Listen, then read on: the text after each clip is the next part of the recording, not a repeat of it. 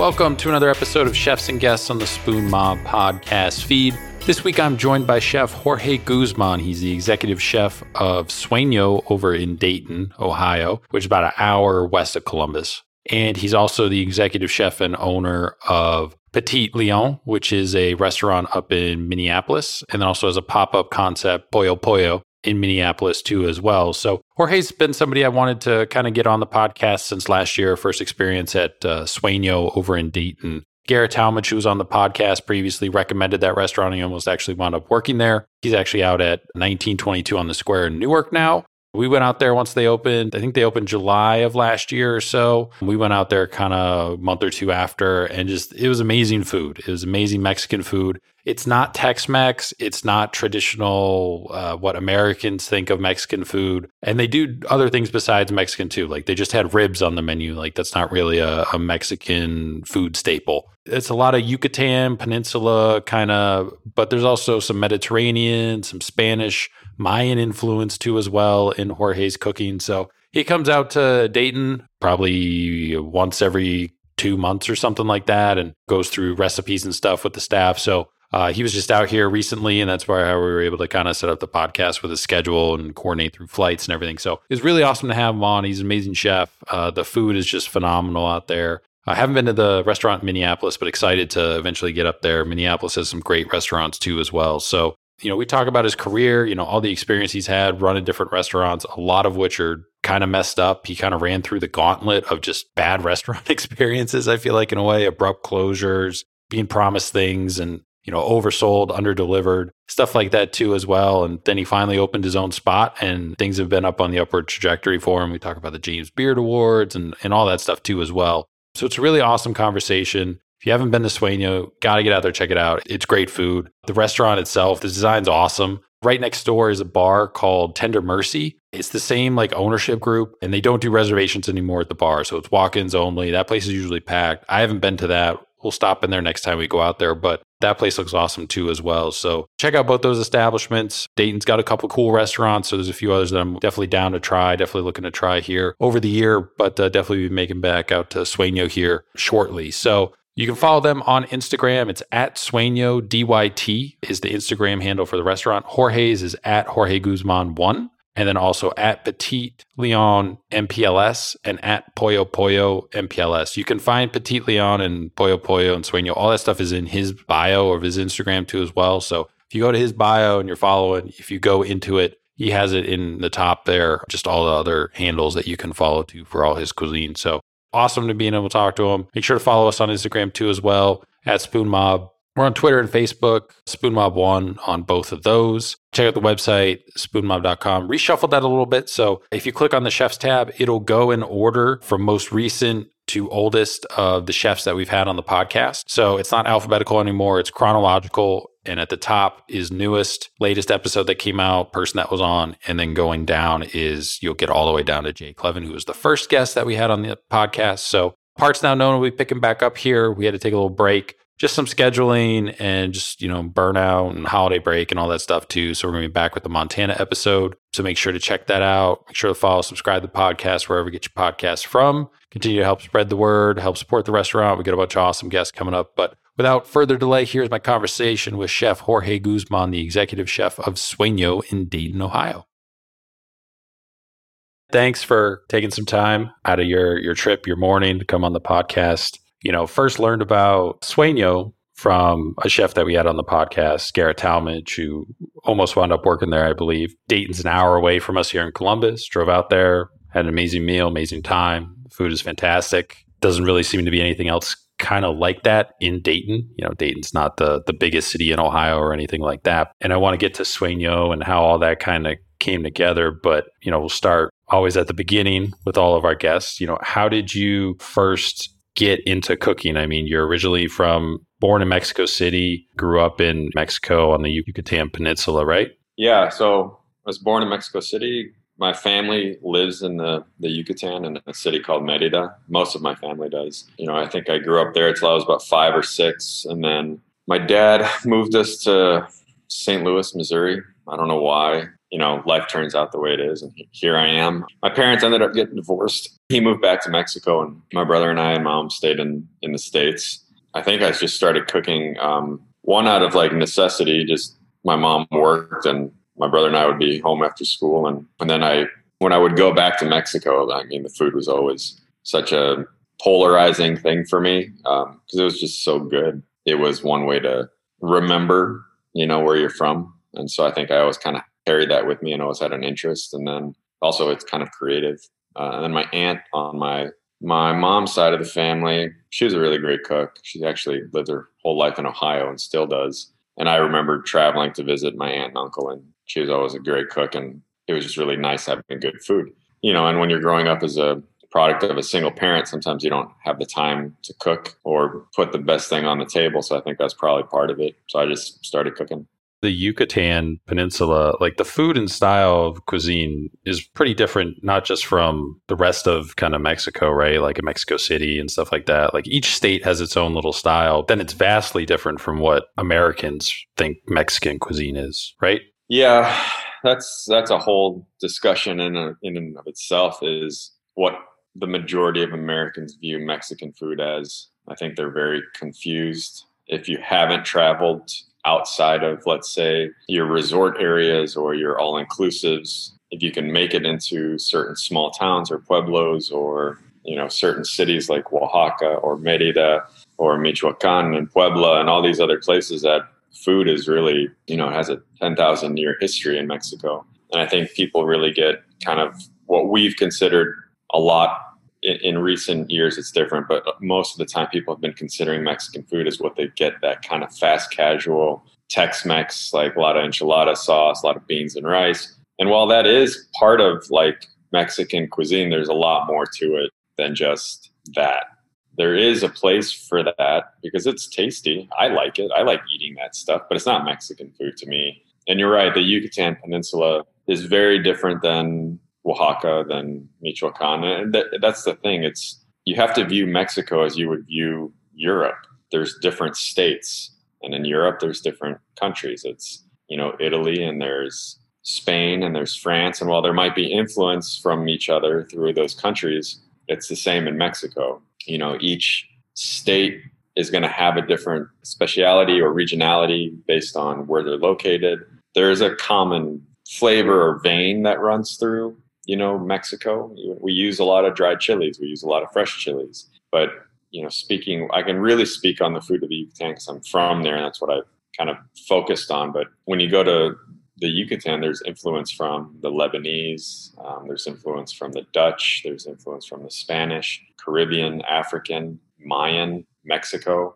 And so it creates this cuisine that most people aren't familiar with. And they might be familiar with a few dishes from the Yucatan. For instance, like cochinita pibil. People are starting to understand what that is, and it's being made, popular by the Netflix series because of, I forget the chef's name, that they did a whole episode on her, digging the pit and choosing the pig and marinating in the recado and covering it with banana leaves and burying it and cooking it. I think it was the Taco Chronicles. She was focused on that, and she lives in a pueblo, and she's a chef, and that's her specialty, and that's the Yucatan specialty. So, but then you've got dishes like, I always like to use a dish called like queso relleno or papazules, which, one, if you see papazules written out, you're not going to know how to pronounce it. And two, it's essentially a hard-boiled egg enchilada with pumpkin seed sauce and like a chile tomate sauce and grated Parmesan. And it just doesn't I think if you put that on a menu, people would be very hesitant to try it because it just pumpkin seed and hard-boiled egg. Like, it doesn't sound appetizing, but it's phenomenal. And it's, that's a Yucatecan staple, and I think in the Yucatan, we still eat very traditionally like that. You wind up in St. Louis, but you're going back to Mexico every summer. But then eventually you wind up at Drake University playing football. Were you cooking in high school at all, like working in a restaurant or anything? No, I think I did I think it was I was either 17 or 18. I think I was 17 the summer, either before the summer of my junior year, the summer of my senior year. I wanted to try it, and I ended up cooking at a place called Chez Leon, which is now, I think it's called Niche, which is one of Gerard Kraft's restaurants. I think he bought the building and put a restaurant in there. I ended up loving it. It was my first exposure to the gay community. It was my first exposure to the culture, my first exposure to what work would be like. And I loved it. I thought it was so different from everything else that I'd done. And it was fast paced and it was creative and a lot of different personalities. And it was just super intriguing. What position did you play? In high school, I played safety, but in college, I played linebacker. Did you play the entire time you were in college? I played for 4 years. I redshirted 1 year. And my last year, I just said, I can't do this anymore. It was probably the best decision I made to actually enjoy my last year of college. It was really nice. So when did you kind of realize that you wanted to be a chef? Like you wanted to pursue that career path and decided to go essentially to cooking school? Was it kind of latter stages of college? Was it after college? It was in college. My friend Scott, he had gotten me a job. We were talking about let's go to culinary school together after college because he was working in a restaurant and he really liked it. And he started putting plans together for building a restaurant and stuff. He's like, we should do this together. I was like, yeah, let's go. And so the decision was, we were going to go to school. If I can remember correctly, we were going to go to culinary school together after we graduated. He got me a job at the place he was working at. Sadly, he ended up dying in college. So I kind of went to school by myself, I guess, for us. I don't know. It was already in the plans and it was something that I really enjoyed doing. And so I just kept pursuing it. What made you pick the CIA over school in St. Louis or Iowa or somewhere closer to kind of where you were? Well, I was looking at Johnson & Wales, and that's kind of where I was going to go. It was my mom. She's like, the best school is the CIA. That's where you should go. And so I ended up applying, and they accepted me, and that's it, really. I'm assuming you did the French program there? I went to the one in Poughkeepsie. In that school, it's all classic French training. You either do culinary, you do baking and pastry, and I think now they probably have other accredited degrees now. I think they have a bachelor's degree. I think they have other stuff. But when I was there, it was either one or the other. And it was only my year there was the first year you could do the bachelor program. So I had friends that went there for 4 years, but I only did the associates. Having gone to culinary school, if someone came to you now in one of your kitchens, like, hey, I'm super serious about making this a career, somebody in their teens, maybe 18, 20, something like that. And they say, hey, should I actually go to culinary school or should I work through some kitchens and stuff? Person's already been working in kitchens a little bit, but what would you recommend for them? If their parents can pay for it and have the money, sure, go. I just paid off the CIA last year, and that was 17 years. The price isn't worth the admission. Student loan debt's ridiculous right now. I mean, I'm 42 and I'm still paying off my undergrad, and the industry doesn't pay enough for somebody to take out those kind of loans and get them paid back without working their ass off 2 jobs, 3 jobs. And then you're riddled with this debt where you can get yourself, if you're in a good kitchen, you can progress through good kitchens. And if you're a good cook, you don't burn any bridges, spend a year in one kitchen and have that chef put you in another kitchen where you can learn. The CIA was great. Don't get me wrong. It was a great school. I learned a lot. I could learn what they taught me in a kitchen. I think some of the things that they might teach that, you don't get taught in a kitchen unless you get to management level is, costing, kind of the back end business part of it, that kind of thing. You end up learning that as you progress though, as a chef. If you're a good line cook, you end up being a sous chef. You end up learning how to do that stuff if you have a good chef. If you're in really crappy, shitty kitchens that don't have good cultures, then it's really tough. But one thing the CIA does is it does open a lot of doors. You see, even now, if I see that on a resume, you're my first call because I know what the program's like, and it's a good program.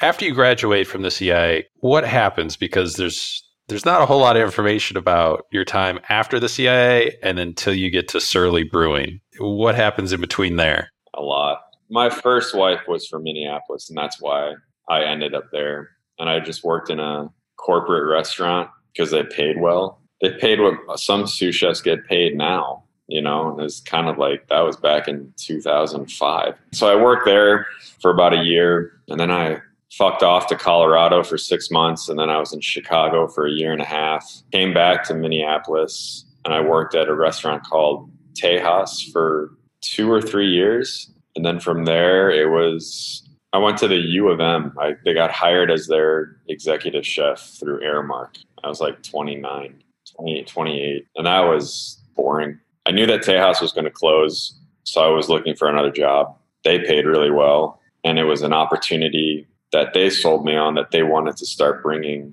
more local food and more and better product into the system, which was absolutely not true. And just the systems and rigors that they had set up it's not for my kind of, I'm not that kind of chef. And so I just got really bored and ended up quitting, went to work at Corner Table as the chef there for a year and a half. And then from there, I got duped into opening this restaurant in one of the cities in Minneapolis. And I brought a friend on board, and we were going to open this restaurant with this woman that I knew and a partner she knew that she had worked with before. Well, that guy he was faking cancer, shaving his head, and basically stole all our money. I think we had invested like $150,000. He took it all, and we couldn't get any help from anybody to get it back, and suing him wasn't going to do anything. So I ended up having to declare bankruptcy, and then I started working 2 jobs just to have income. And my wife at that time, she was working a corporate job, so we were okay, thank God. And then from there, I ended up going to Solera, and then from Solera to Surly. And, Solera, I was there for 4 years. Chefs always kind of move around. Was it just kind of whatever opportunity kind of showed up, you're like, all right, is this interesting? What does this pay? Or were you specifically looking like, all right, let me go try and work at this style restaurant, try and learn that cuisine? Okay, the Aramark thing, it sounds weird, but like maybe there's some skill sets, some like fast casual stuff that I could get from that kind of train of thought? Yeah, no, I think part of it for me was because I had these loans that I had to pay back. So money was a factor, which, that kind of, it's not how you want to pursue being a chef. You don't want it to be based on money, but it's like, unfortunately, when you have $72,000 in debt, you just can't keep putting it off because the interest is just going to kill you. So some of my decisions were financially based, and I didn't make decisions based off of working for certain people. Like, I've never worked for a named chef. I don't have that in my resume. I don't have, not been at any 3-star Michelin restaurants or 5-star restaurants, or, I didn't work for Robuchon. I didn't do, things that people like find like, oh, well, this guy's got to be good because he worked for so-and-so and so-and-so. And, that's kind of like the media really loves like, oh, so-and-so worked for blah, blah, blah. It's like, well, who gives a fuck? Like, he can still, or she can still be a great chef regardless of where they've worked. It just depends on the person. In hindsight, I would have loved to have made different decisions. Like, being in Chicago, I should have probably worked at, I think about, Rick Bayless, trying to work at one of his spots, or even Charlie Trotter's, just to like get the experience, even though, he's notoriously a nightmare to work for. But I never had that experience of working for someone because I was always trying to pay back my loans. Working 18 hours for $60 a day, you can't do it. So I think that was probably why I made decisions the way I did. So then you wind up at Surly Brewing and the Brewer's Table restaurant. That's kind of where you start to get like noticed a little bit. Top 10 restaurant by Food and Wine. I think 2016, 2017, you were nominated for James Beard Award, Best Chef Midwest. How did you find out about getting nominated?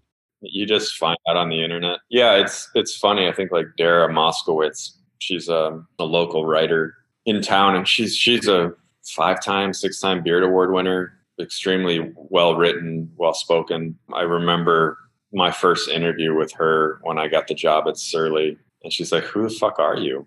I don't know who you are. I was the chef at Solera for 4 years, but Solera was like a dying restaurant too. It was, at one point, was this really like well-known place, and things happened, but I was there for 4 years because I really enjoyed the job, and the ownership was great. And, I'm an unknown. I had a good reputation, I think, in town, and I got recommended the job.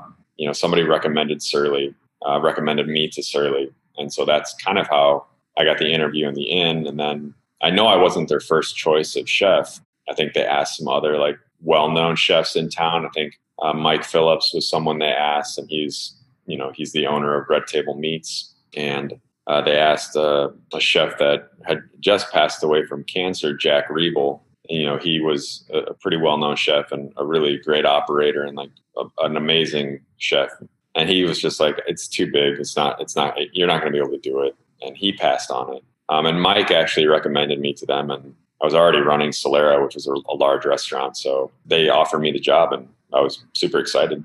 And you're there for a couple years, and I think the restaurant wound up closing randomly, like August 2017. Did you ever find out why they closed? No, I was there for 4 years, 2013 to 2017. No, I just had a gut feeling. Ended up having beers with the owner and walking around the property, and he just said, "We're going to close Brewer's Table." And I never got a reason. And it wasn't like, as an entity by itself, Brewer's Table wasn't bringing in millions of dollars. It was a small portion of what the larger machine was. As a whole, we were bringing in close to 12 to 13 million in food and beverage throughout all our outlets, which was the beer hall, our catering service, our patio and food truck, and then Brewer's Table. And Brewer's Table was supposed to be this restaurant that he wanted to elevate beer and food. Well, we did what he wanted, and it was the best. It was the best restaurant that served only beer and food in the country.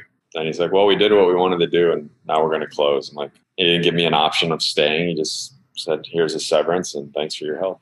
So from there, I think you wind up moving to La Crosse, Wisconsin, which I have been to. There's not much there. There was a wedding that we went to a couple years back for a friend of my wife's. You wind up going there, take this job at, I think it was La Crosse Distilling Co. How did you wind up there? That just feels like the middle of nowhere. After Surly, it's like, what do you do? It was such a big job. I had 80 cooks, 10 chefs, running a huge operation, winning all these awards and accolades, and you're let go. And all of a sudden you're like, well, what do I do now? And I felt like I don't want to go back to running just a restaurant, because I can do so much more than that. I'm capable of running multiple restaurants, and I don't want to make $50,000 a year killing myself running somebody else's shit. So I traveled a little bit. I went and visited my family in St. Louis. I visited my buddy out in California, and we went to Yosemite and hung out, and went to Mexico for a couple weeks, and just kind of fucked off for a little bit, and then came back and helped a local coffee company just do a little consulting. And then in that time, I ended up meeting my wife now. And she is from a small town called Westby, which is 45 minutes from La Crosse. And so that was the connection to La Crosse. She was living in Door County, and she ended up moving to Minneapolis for our relationship. And she's a yoga instructor, a massage therapist, kind of a healer. That's what she does. She teaches yoga instructors how to be yoga instructors. But unless you have your own practice, you don't make enough money being a massage therapist. And we weren't at the point, because all her clients were in Door County, to reestablish herself would have taken a couple years. And so we were just kind of like, well, what do we do? And then this opportunity in La Crosse came up. Well, I took it as a consulting job at first. And so we would travel to La Crosse a week here and a week there to consult on the project. Well, the owner of the project had these extremely wealthy. His family is probably one of the richest families in La Crosse. And he had these really great plans to try to make La Crosse into a food city. It's like, I really want to do, this is what I want to do. And then, so I start thinking of places like Asheville and how that started, Austin, how that started. And, when someone approaches you with an idea that big and has the capital to do it, it's like, well, I can get behind that. And, here's what I need to get paid. Here's what I want out of this. And he's like, yeah, let's do it. And so we ended up signing on with them and moving to La Crosse. And it just ended up being a really bad idea, because he was an addict, and you can't really do business with an addict. It doesn't work. And I, in between that time, my wife got pregnant, and I'm in this position in this job where I'm super depressed, bouts of like hopelessness and like thoughts of suicide. And because of like what I had and what I was capable of, to where I was working in this environment that was completely toxic and nobody took seriously, and with this individual that basically lied to me and then has this immense problem that he can't get over. And it came to the point where I just had enough, and basically told his dad, who's the one with the money, that if I didn't need the insurance because my wife was pregnant, that I would have told his son to go fuck off months ago. And that was verbatim. Well, 3 days later, he fired me for some bullshit reason, and probably the best thing that happened to us, and then I was just kind of scrambling to figure out how to make things work. And then we had our son, and then the pandemic hit, and then all this shit. And in between that time, I'm speaking to my partner, Ben, in Minneapolis about coming back and looking for, like, literally the day I got fired, the next day, Ben and I was in Minneapolis looking for buildings for our project. And then all this time I'd been talking to Sueño, trying to work out a deal with them. We ended up moving back to Minneapolis, opening Petite. And during that time, I was already working with Sueño, doing things remotely, setting up menus and systems and all that stuff. So Lacrosse was just kind of I think it's just where we were there to have our son, honestly. So how long did it take you to figure out, like, in that partnership deal, like, oh, this is not at all what he said it was? It was literally like 2 days in. We moved there. The next day, he was passed out in the bathroom for 5 hours. And I was like, that's just not normal. And so I started having conversations with people, and they're like, yeah, there's a lot of cocaine use and this and that. And the feeling I had inside me was like battery acid. It was just like, fuck, I just moved my whole life here for this. It sucked. It was just like, it was one of the worst feelings to know, like, okay, well, this is happening now. And, and we went into it trying to help him. We went to his dad and, like, we think he's got a problem and we want to help because we were sympathetic. It's being an addict is not easy, and it's sometimes you can't get out of it. But as an addict, it's like that person has to want to get better. You can't do anything for them unless they want to. So definitely learn that. When did you know it was time to open your own restaurant?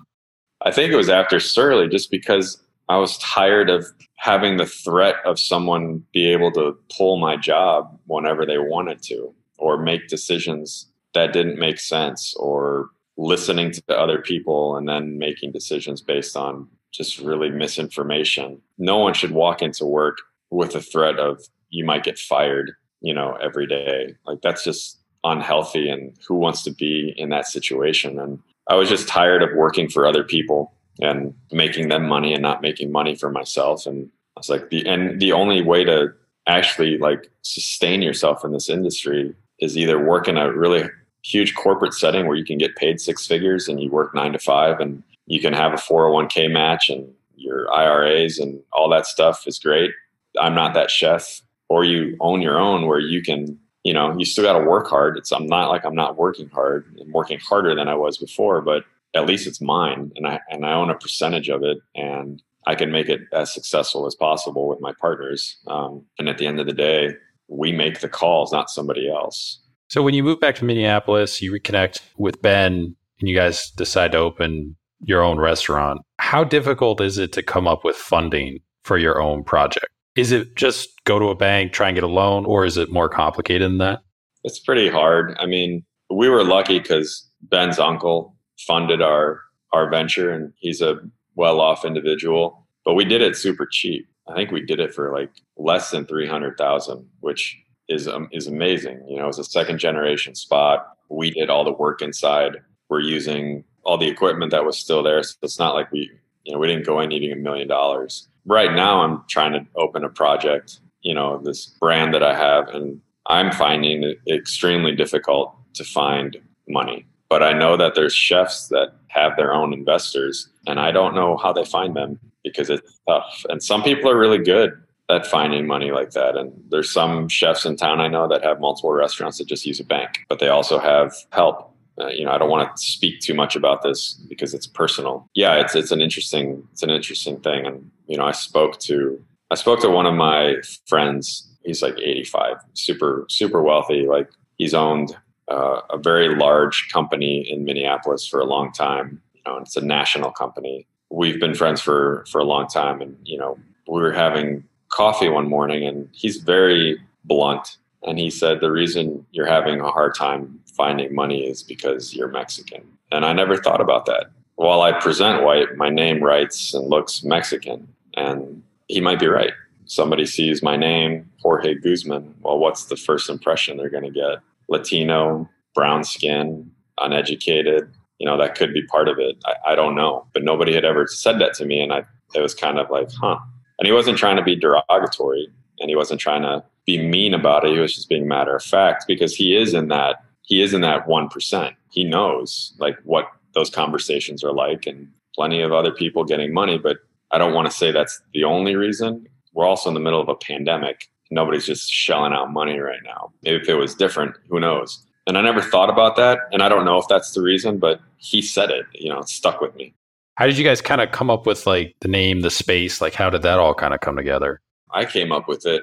I was in La Crosse and we found the building, and I just had my son, Everest, and he's a Leo. And then Ben was having a son and he was going to name him Leo. And I was like, let's just name it Petit Leon. And it just came to me. I don't know why. And that's how we came up with it. I think the story is like you were just kind of driving by it. You're like, oh.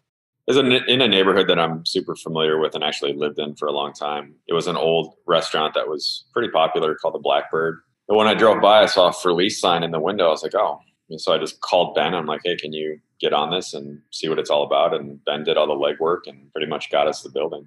So you guys didn't open until the pandemic started, right? You were getting ready to open and then the pandemic happened. Yeah, we opened October 30th or 31st, 2020. I had we were going to open regular. Here's the menu. And then all of a sudden the pandemic comes back or whatever. And so we pivot to takeout, and I do a whole different takeout menu, and we do that until April. And then once April came around, my chef and I back to let's get a menu going. Let's hire staff. And yeah, so that's kind of what we did. We just pivoted back and forth to figure out what we had to do. And now we're back to doing takeout again, as well as in dining, but we're not changing our menu. It's just, here's what we can offer for takeout. Probably already had the menu in development, before you guys opened. Then coronavirus happens, lockdowns, all that stuff, and you have to change over the menu. Was it easy or difficult to do that? Because then, you also have to take into account, like, how does this travel, to go containers, like all that stuff. Was it more challenging than you would expect? Oh, it was pretty easy. I mean, Surly really set me up to do a lot of things. I mean, the beer hall itself would do, we would do $600,000 to $700,000 in sales a month.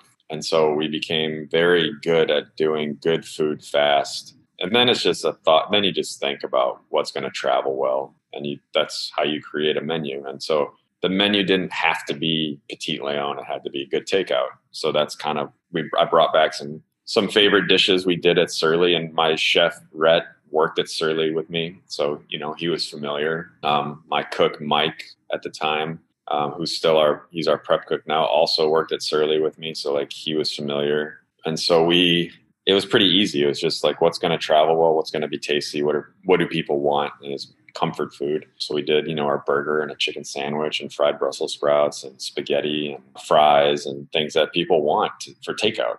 Like, what do you want for takeout? Well, I don't want a steak and something else. I want a good burger, and I want a good salad and something warm and tasty. So I read that you had, some pretty lofty ideas for when you first opened your own restaurant. Things like cover employees' medical, 20% service charge, no tipping, starting everybody out $15 an hour, setting up a retirement plan, eventually figuring out how to provide employees with some equity in the business too. Were you able to do most or all those things, or is it kind of a staged progression where it's like, yeah, we can obviously do these things up front, but then kind of be in business a couple of years before we can implement these other facts? It's a staged one, but a lot of them we have done. So we do a service charge. All our employees make well above minimum wage for the most part. That's what the service charge is for. I think our opening team all made $22 an hour. And that's, part of the livable wage thing. The service charge allows us to use that money to pay our labor.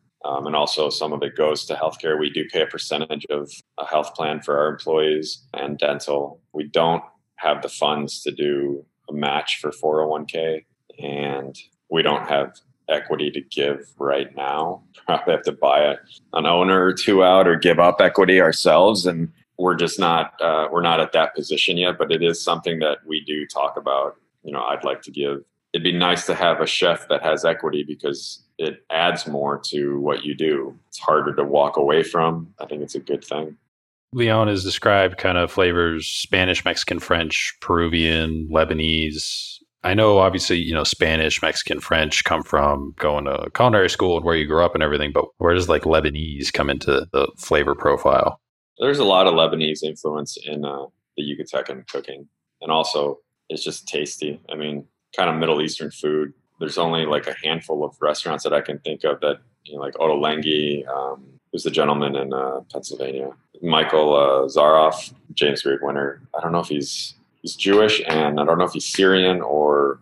Oh, Solomonov? He's Israeli. Zahav is the name of his big restaurant, but he's got a bunch. Yeah, and so like the flavors are phenomenal. I would like to eat that way. You know, I love Middle Eastern cooking because it's just, there's so much flavor, but it's also really healthy. And a lot of us aren't familiar with those flavors because it's not something we cook a lot, and it's not something we eat a lot. And so that part of the world is, for me, less explored than other parts of the world. And there's always things that kind of work. You know, for instance, our beet dish, both here and in Sueño, has a sauce called pil pachuma, which is a Jewish Yemeni sauce from Egypt. Chilies, caraway, garlic, you know, and dried chilies are found everywhere in Mexico, and they're using them in this sauce as well. The caraway is kind of the different one, but caraway works really well with beets. So it's like, well, let's use it. And it's super, super great.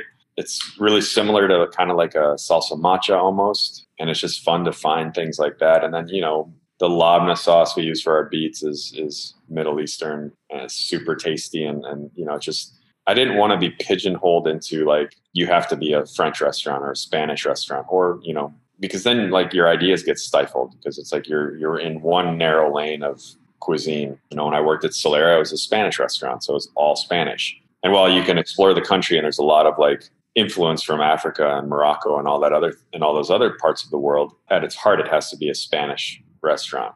And so I didn't want to just kind of like have to do a certain kind of cuisine. I wanted to make sure that if I want to put a salmon rillette next to duck carnitas, then fuck it, we're going to do it. And it makes, well, when you talk about it, it's like, how's that going to make sense? It's hard to like fathom, but when you come to Petite, it just makes sense. It's not like, I don't know, there's something for everyone, you know? So with your other concept, Pollo Pollo, you know, you started that as a pop-up and then incorporated it into Leon once you guys kind of opened and everything. Did that like originally start as an outlet for your cooking when you were lining things up for Leon before it opened? How did that all get started? And do you think you can eventually spin that off into a standalone concept? Yeah, it started as like back when I was visiting Tulum like 7-8 years ago. I had this idea, and then I just started doing pop-ups because I needed money. And I used that as like, well, I want to open Pollo Pollo. And that's what we were going to open first, but the space we found didn't match the concept.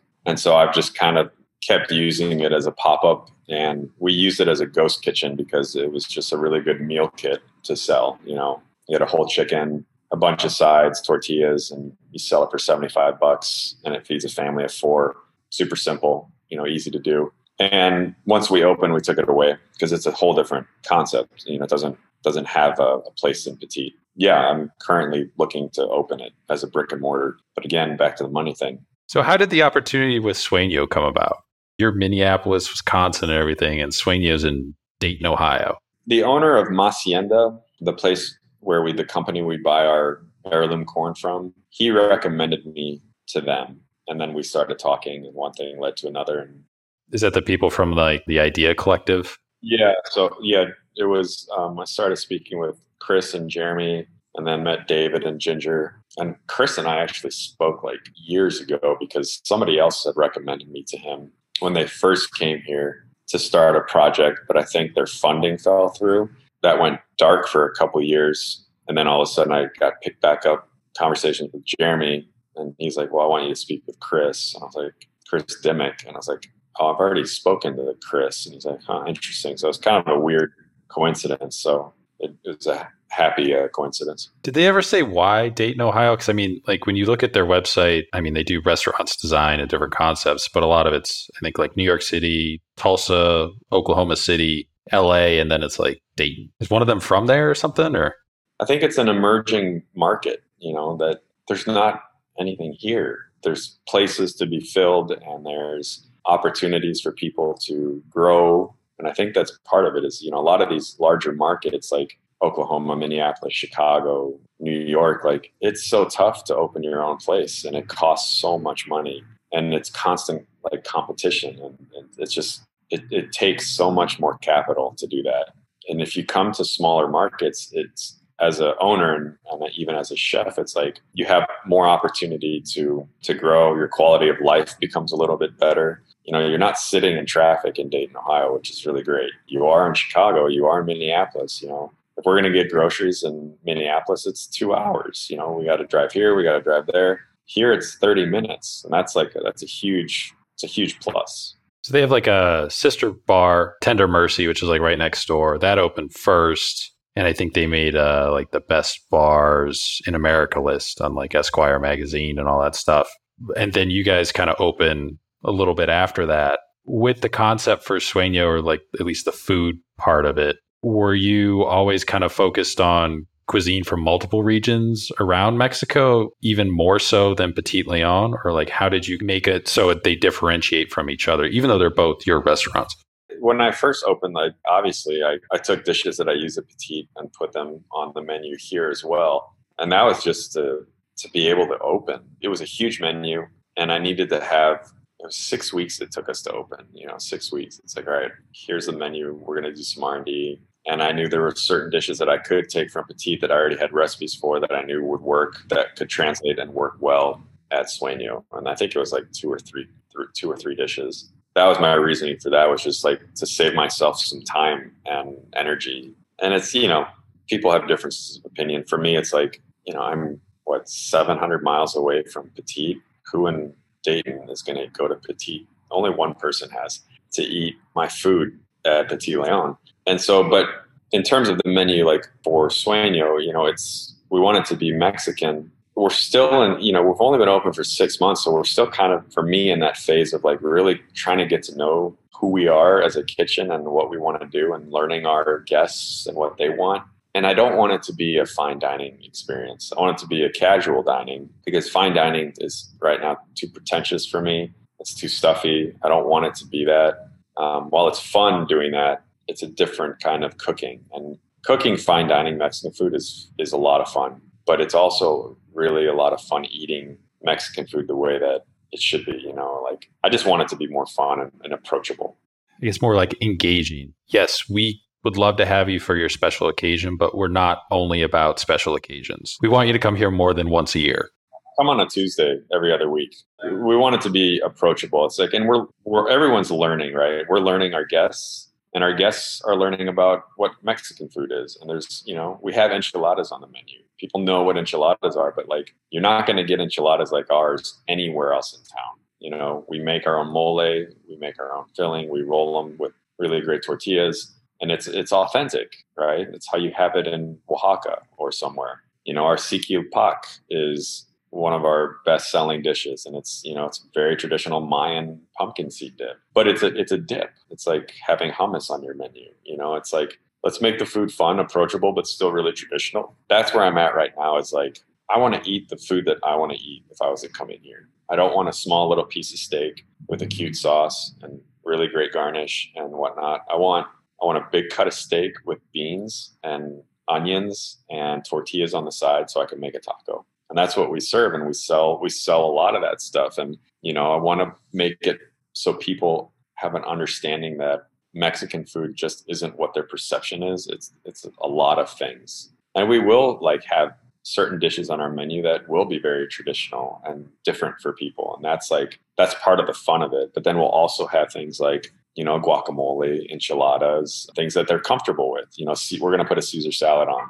Caesar salad is from Tijuana. A lot of people don't know that, but if you do the research, it's like, it's Mexican salad, but everybody knows what a Caesar salad is, and they're comfortable with that. But from our perspective, it's like, well, it's a Mexican salad, so we're going to put it on the menu, knowing that it will both feed our need for being a traditional Mexican dish, but also feed the need of our clientele having something that they're comfortable with and really like. So it's always kind of playing that game. And then we just have fun with it. Our opening tamale was very different than what people expected. And that's where the fun can be, So we're still growing into who we are, and we're still exploring. And that's kind of the fun part about it. I think tomorrow we're putting ribs on the menu. You don't really eat a lot of ribs in Mexico. It's just not like a cultural thing like it is here. But we know that in the States, people love ribs. I love ribs. If I saw them on the menu, I'd be like, fuck yeah, let's eat those. So we'll use our hearth to smoke them, and then we'll glaze them with like a tamarind glaze, like a tamarind barbecue sauce. And then we'll use,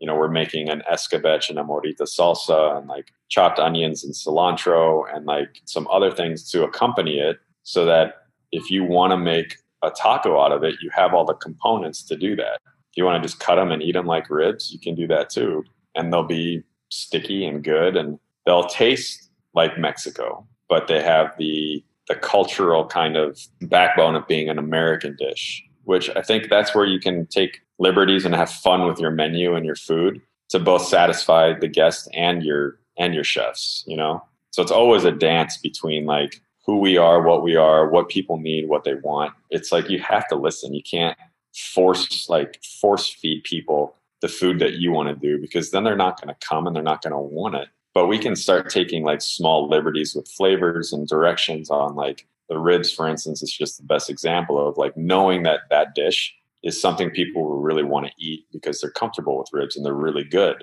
But how do we make it Mexican, right? And that's kind of where we can have fun with it. Dayton isn't exactly a town known for culinary prowess or anything like that, but was that part of the appeal of getting involved with Sueño, is that you can kind of be this pioneer restaurant for Dayton and maybe elevate the food scene a little bit and start showing people that, yes, we're in Dayton, Ohio, which is not well known for food or anything like that, but there's plenty of space here available, and start to kind of build something like you kind of mentioned with La Crosse, like you had that idea too? Yeah, definitely.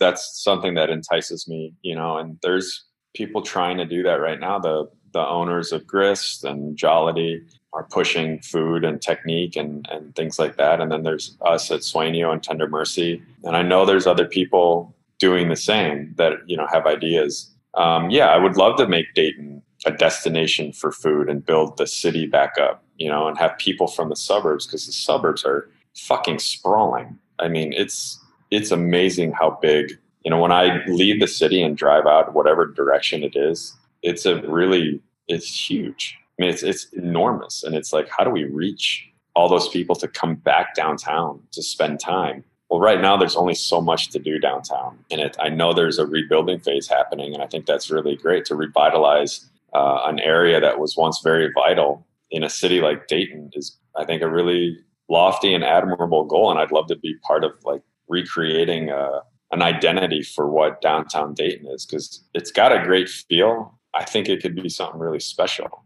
We just got to start somewhere, For someone who's like a rising chef progressing through their career, how important is it for them to make sure their next opportunity is the right opportunity? I don't know. I'm kind of at a crossroads in my career right now of really kind of giving a shit anymore about accolades and the James Beard Award. And I'm almost I want to just cook for the sake of making people feel good. We place so much pressure on ourselves to be these chefs that, and maybe it's a handful of us, maybe me included. I want a James Beard Award, but at what price do I want it? And I'm 42. I have a family. What's more important? A piece of paper that says you have this award now, or spending time with my family and making them successful? There are definitely roads to take if you want to be that kind of chef. And part of it is working for certain people and putting yourself in a situation of working for those people, because it's just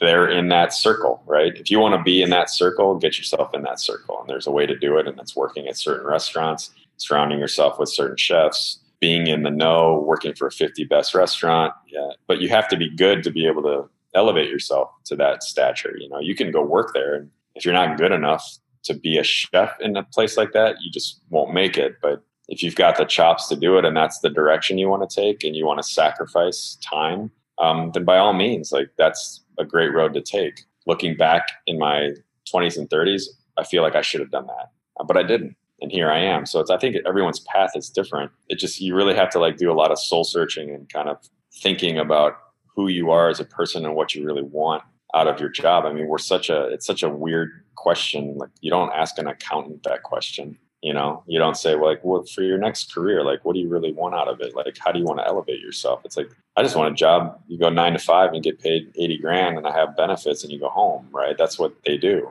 But as a chef, it's like, we have to consider, like, well, do you want to be part of the club where you're being written about in Food and Wine and Bon Appetit and Savour and, Art Culinaire, and do you want a James Beard Award? Or do you just want to work at this hospital and create food for a cafeteria, or it's all individualistic in terms of like what you want to do with your career and who you want to be. And then social media and everything else doesn't help it. You know, you see all these, when you follow that certain kind of like chef and you see what they're doing and you want to be part of it and you can't be, it can really hurt you mentally, you know, and it's just it's kind of a tough place to be sometimes, you know, because you want to be the best. You know, I want to be the best. How do I do that? How do I get noticed? How do I, you know, it's like, it's a mind fuck. It can really hurt sometimes. And I think that's part of like being a chef too. It's like we're constantly being critiqued every day on what we do. Like we're putting out 200 dishes, and every one of those dishes, someone's going to have an opinion on, and 20 of them are going to put it on Google or Yelp and say it's so good, or what was he thinking or she thinking, or, you know, it's like what other job gets critiqued via the internet on a day-to-day basis? And that shit does affect people. You get angry. It affects your business. It affects your livelihood. I don't think people realize that when they think they're a fucking food writer and they put a shitty review up. It's like, fuck off. Like someone's going to read that, make an assumption and an opinion, and not come in and spend money in our place. And that's your fault. And whether or not we delivered on what we said we did, you can come directly to us, write an email, grab a manager, say, I'm not happy with my experience, and we'll make it right, you know? But I'd rather have that direct feedback versus reading it on the internet, which is what it is now, because it does affect our business. Oh, we got to have 4.7 stars on Google, or we got to check our Yelp reviews, and like we got to respond to them. And it's just like, it's very frustrating at times.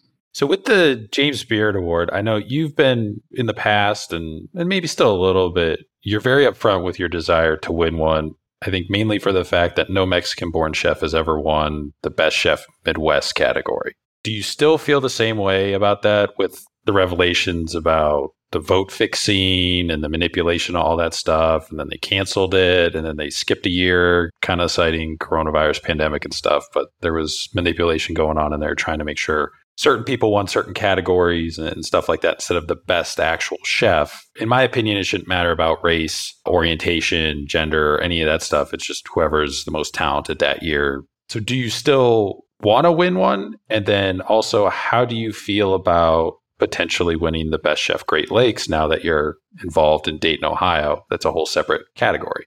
I mean, I'm not going to lie and say like, I don't want to win one. I mean, how fucking cool would it be to win two? I mean, get the fuck out of here. Of course it'd be awesome, you know? But at the same time, as I progress in my career and the older I get, and now having a son and seeing what might be more important to me, like, yes, I still want one. Why? A number of reasons. One is because I am Mexican born. There hasn't been a Mexican chef that has won that category. And there should be, because there's plenty of talent out there that deserves it. When you look back at who has won, you know, the majority are white men and French cooking and things like that. You know, I think Rick Bayless won the first one for Midwest Mexican.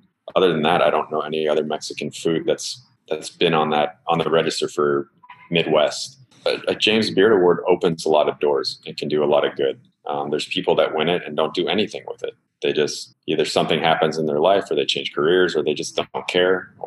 And there's people that have it that do a lot of good with it because now they have a platform. While I have a small platform to voice opinion and make small changes, it'd be great to have a platform where, you know, I've had Mexican chefs text me or DM me on Instagram and say, like, you're an inspiration to me. Like, I want to continue cooking because of what you're doing. And to win an award like that and have my name solidified in a position amongst people where we're not represented, that's a big deal. And I know I'm good enough to win one. I know and maybe that's arrogant, but I'm a good chef. I cook good food. I don't suck. And if I suck, that'd be like, I'm not good enough to win one. Obviously, someone thought I was good enough to be nominated. That's part of, you know, knowing that, you know, maybe I can win one. I think it's important to represent my culture in that way in wherever I'm living, which is the Midwest. You know, Chicago's such a huge city with so many Mexican chefs that do so much good food. They haven't won. It's tough, you know, and you don't know, you just don't know whether you're going to even be nominated or what. And like, I don't cook to be nominated. I don't cook to win. Is it on my mind? Yeah, occasionally, you know, it is right now just because the nomination process is happening. But after that, I have other things to think about, like making sure my restaurant stays open, making enough money to try to buy a house, trying to take time off, in those things that I think about. The James Beard Award every once in a while will get dropped in just because, you read an article and you want to be considered one of the best if that's what you're trying to do. And I've been doing this for a really long time. And if I don't win one, whatever, it's like, okay. And we'll just see where the future takes me. Like, who knows, but yeah, I want to represent my culture in that category. What's your favorite tattoo that you have? The lion. And I got that like years ago, and now it makes sense. You, I think, had COVID at one point. Did you ever lose your sense of smell and taste? And if you did you get it back? Yeah, I lost it and got it back. What makes Minneapolis a burger town?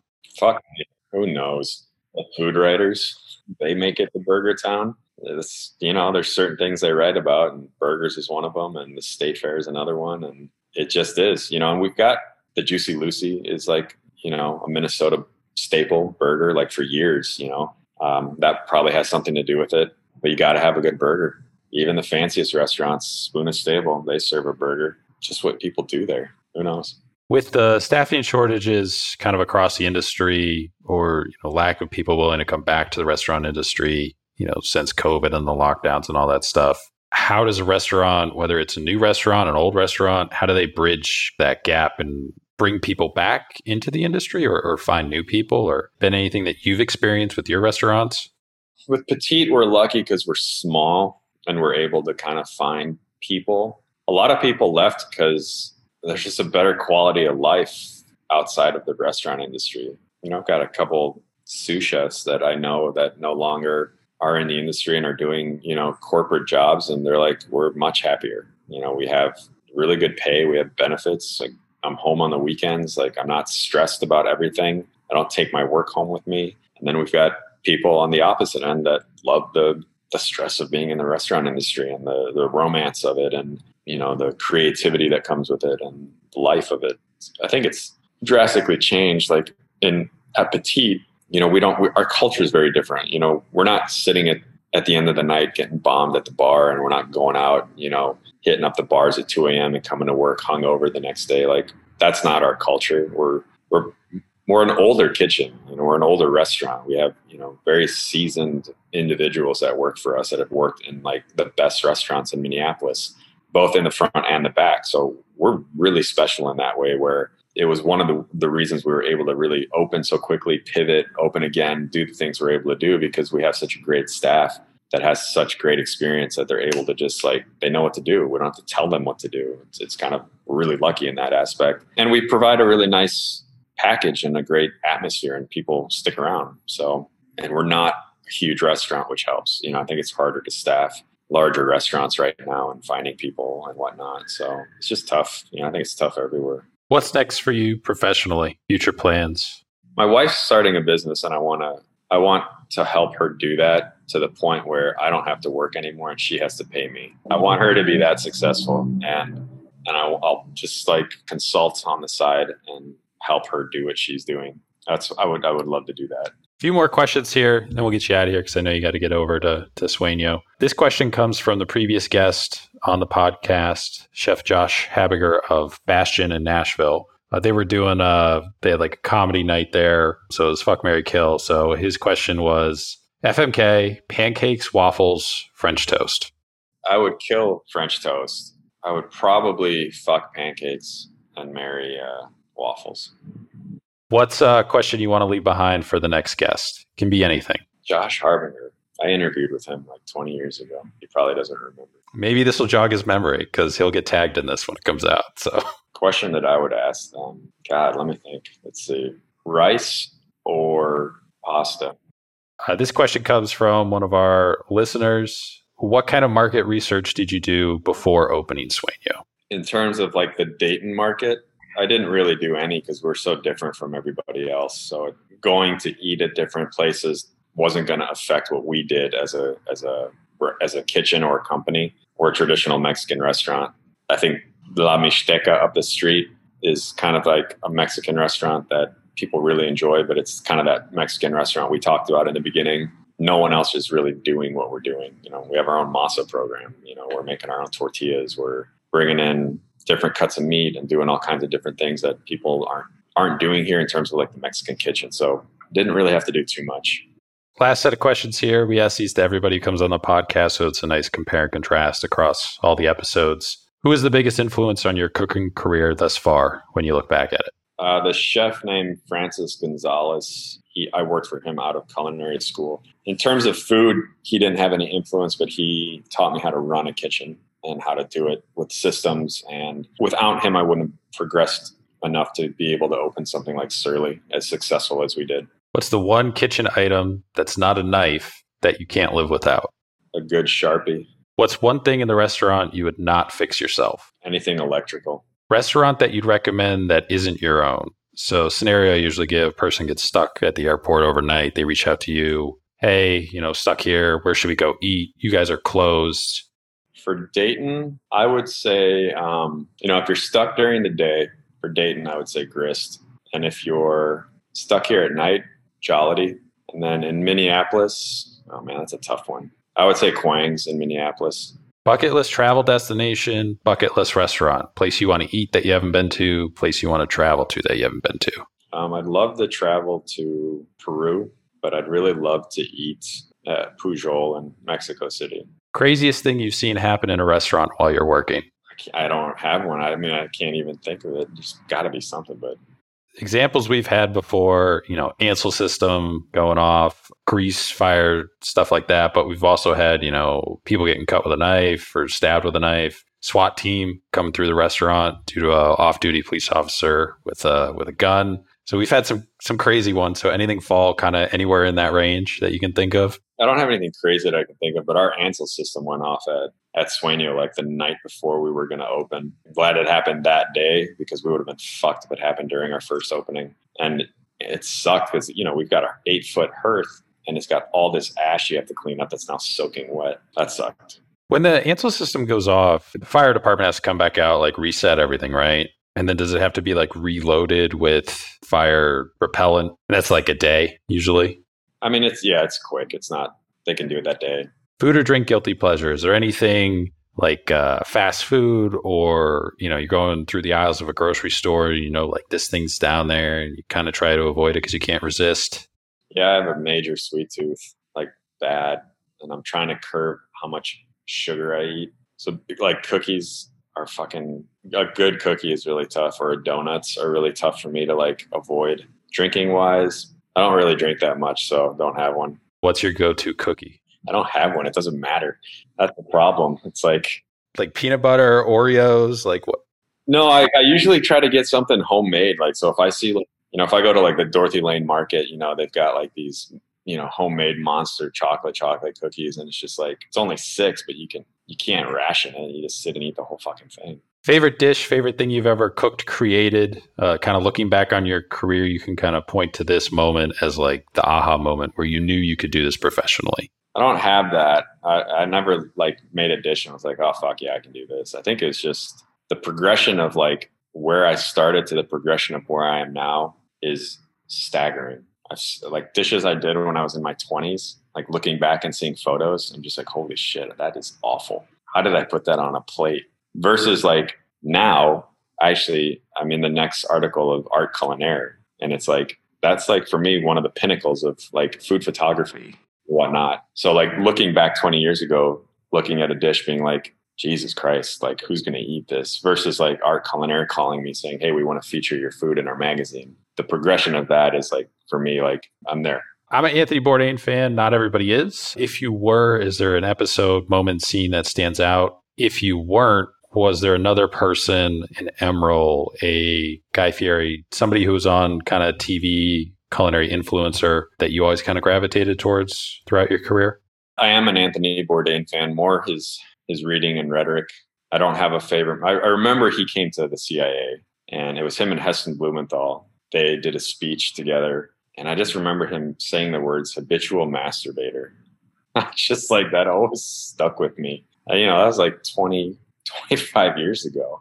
It's like, who admits to being that in a group of like 400 students? I was like, you got some balls. But yeah, I've never had somebody that I really gravitate toward. There's now as a older chef, I do look at some. There are people that I do kind of see, and like I always check to see what they're doing. Like, oh, what's he up to or what's she up to this time? Like, let's see what their food looks like. Now I have more people that via Instagram, it's easier. So for me, Nunez, for instance, in Austin, Texas, him and I have had a lot of conversations about things, and he was a big help in helping me get the Masa program dialed in here at Sueño. Claudette Wilkinson out in San Diego is someone else I kind of like, follow, see what she's up to. We chat every once in a while.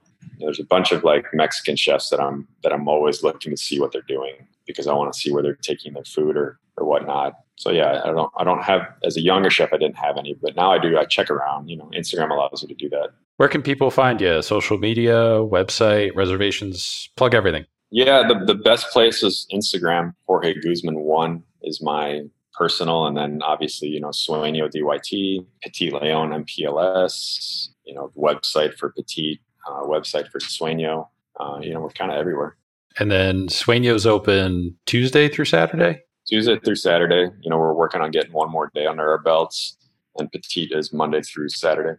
I appreciate you coming on. Sueño's, we had an awesome experience there. It's only an hour from Columbus. I think it's maybe a little less from Cincinnati. So like you can drive, eat, have a great time, drive back.